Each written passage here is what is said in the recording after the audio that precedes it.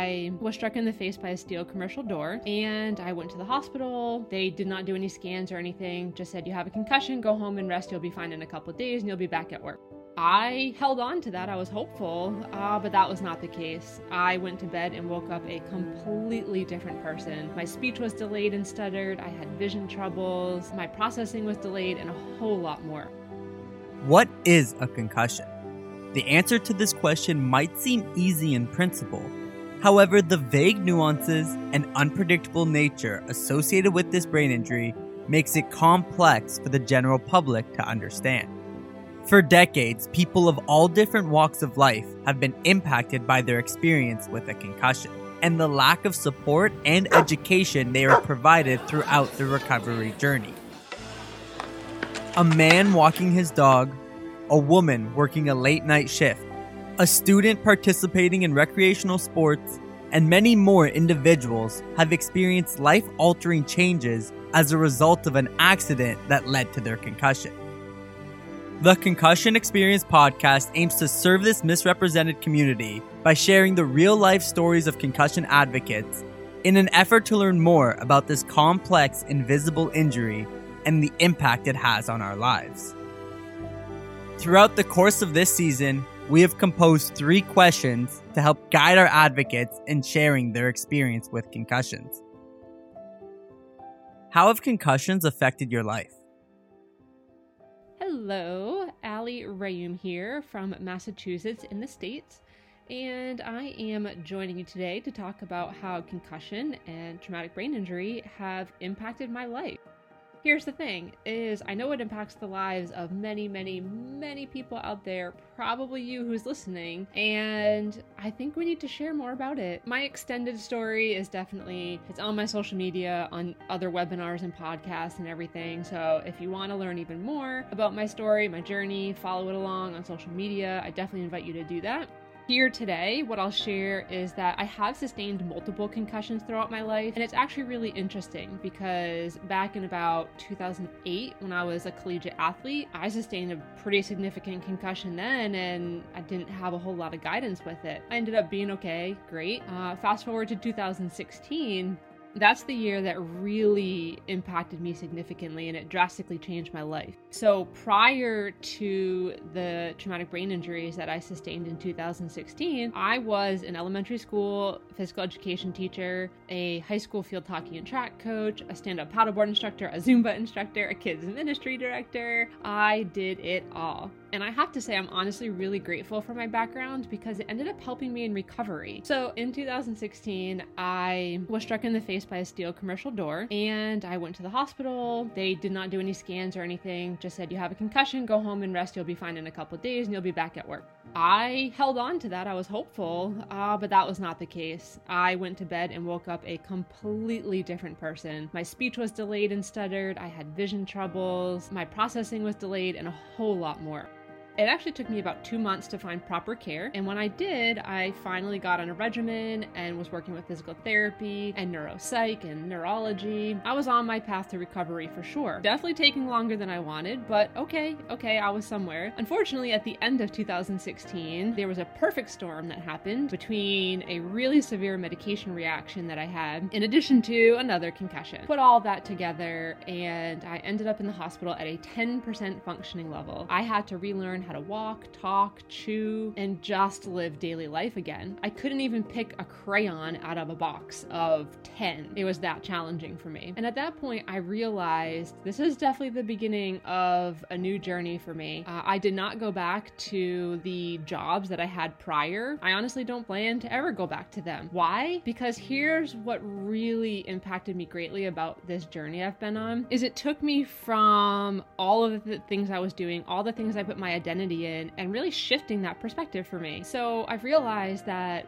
while jobs are what we get paid for and activity is what we do, identity is who we are. And sustaining an injury like a concussion, any type of brain injury, it doesn't change who we are because we're still born with natural gifts and we're still a human being here on this earth, and it's such a blessing. I quickly realized, okay, Ali, this is time to grow become the best version of yourself possible, start to improve relationships and express emotions and just the whole healing process. Then at the end of 2020, actually, I did sustain another concussion. And what was really cool about that opportunity is I got to apply what I've learned over the past 5 years and all the research that has come out about concussion, and my recovery from that one was far better than any that I've ever sustained before. So I share that because I'm genuinely hopeful for where the direction is going with research and people sharing their stories and everything in between. So I am here to encourage and support you and anyone else out there who has sustained a concussion, a traumatic brain injury. So feel free to get connected. That's just a little bit about my story, and we are in this together.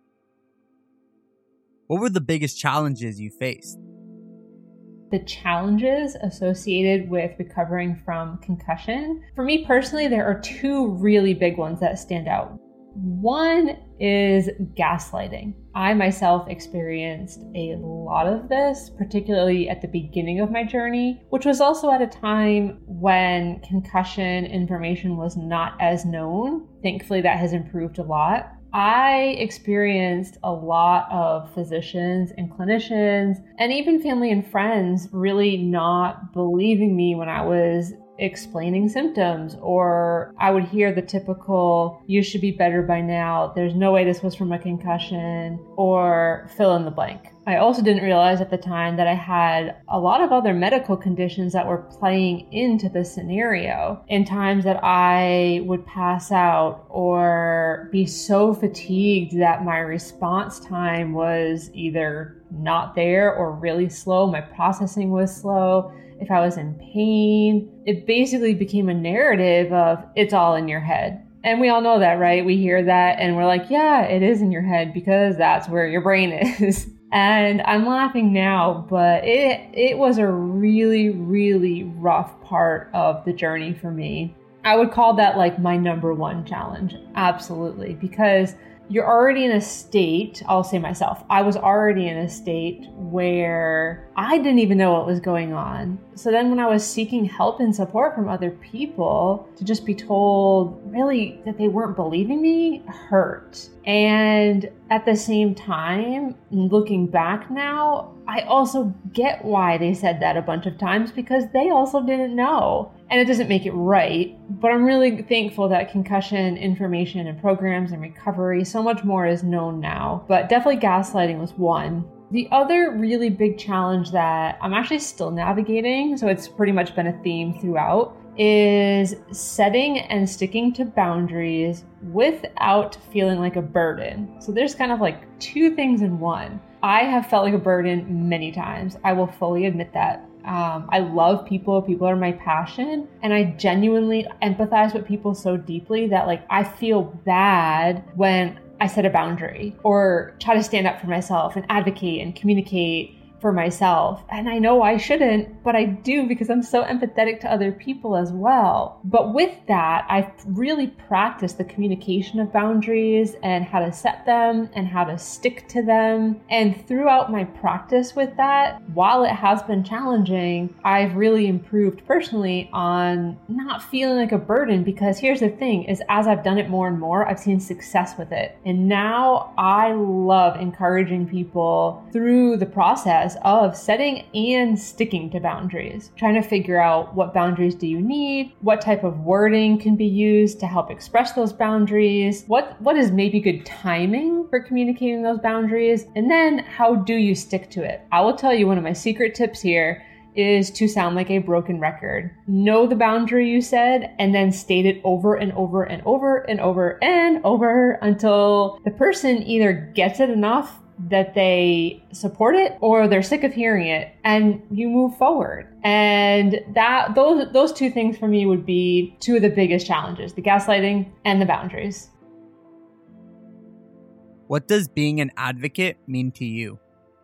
Advocating for these invisible injuries is something that really takes a lot of courage and resilience, and it's something that I feel like personally is a fit for me because I've spent my entire life with the passion of educating. And to go from somebody who was literally a teacher in a classroom to now flipping the script and saying, well, let's educate on these invisible things as well. So I think a big piece of the advocacy in invisible injury is the communication. Not everyone's going to get it.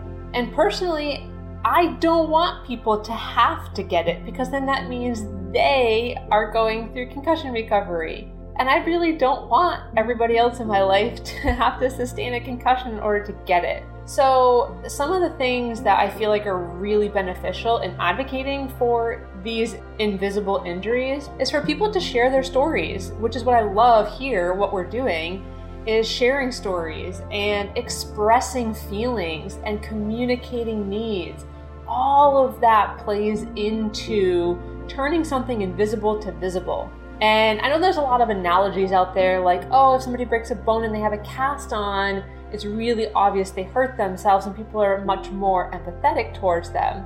And how sustaining a brain injury, you don't have a cast on, people don't see it. I think personally, it's up to us as well, people who have sustained the brain injuries, to speak up, because we also can't expect other people to understand if we don't take the time to communicate that. So part of that for myself has been using social media and speaking out in support groups, or really podcasts as well, right? Any opportunity to spread the word and say, hey, this is what I've been through. Here's what I've learned from it. And if somebody has never even thought twice about what it may feel like for someone who has sustained a concussion, they can start by hearing these stories. And I think this advocacy also plays a big part in communicating to even family and friends and community partners. So if you were to go to a doctor's appointment and you're checking in with the secretary and maybe you're having trouble communicating, instead of walking away or getting frustrated that they don't understand or things like that, which are all very real, part of this education and advocacy is saying, thank you so much for your patience while I am processing. And you can even leave it there, or say something along the lines of, I've sustained a concussion, I'm having a little bit of a hard time hearing you or following this conversation. Would you mind repeating that again, please? So the more we can practice communicating about this and sharing those stories, I think is important, as well as I'm a huge advocate about embracing your unique. We have to realize too that everyone's journey is unique to them. So you could put 10 people in a room that have all sustained concussions, and the conversation will be very different. The needs will be very different. One person may love music and be ready to have a dance party, while somebody else is sitting in the corner with earplugs, headphones, and blocking their ears with their hands. We have to remember that while concussion is a term used to describe a very broad injury, the experience of the individual is unique. So we should embrace that. And all of us as individuals who have sustained brain injuries can embrace that as well, again, in sharing our stories and communicating our personal needs to those around us. We want to thank Ali Rheaume for sharing her story and providing more awareness and understanding to this complex invisible injury. If you found Ali's story to be insightful, then we encourage you to share it with the people in your circle and join us in bringing more awareness to concussions and traumatic brain injuries. Our advocates are inspiring individuals that take the time to openly share their experience with this injury in an effort to help us challenge the stigma. And if you're interested in joining this community or want to learn more about this program, then visit our website at www.headsupcan.ca/advocates for more information. Thank you for listening to this episode of the Concussion Experience podcast, and it would mean so much to us if you could leave a rating and review below to help us continue growing this initiative.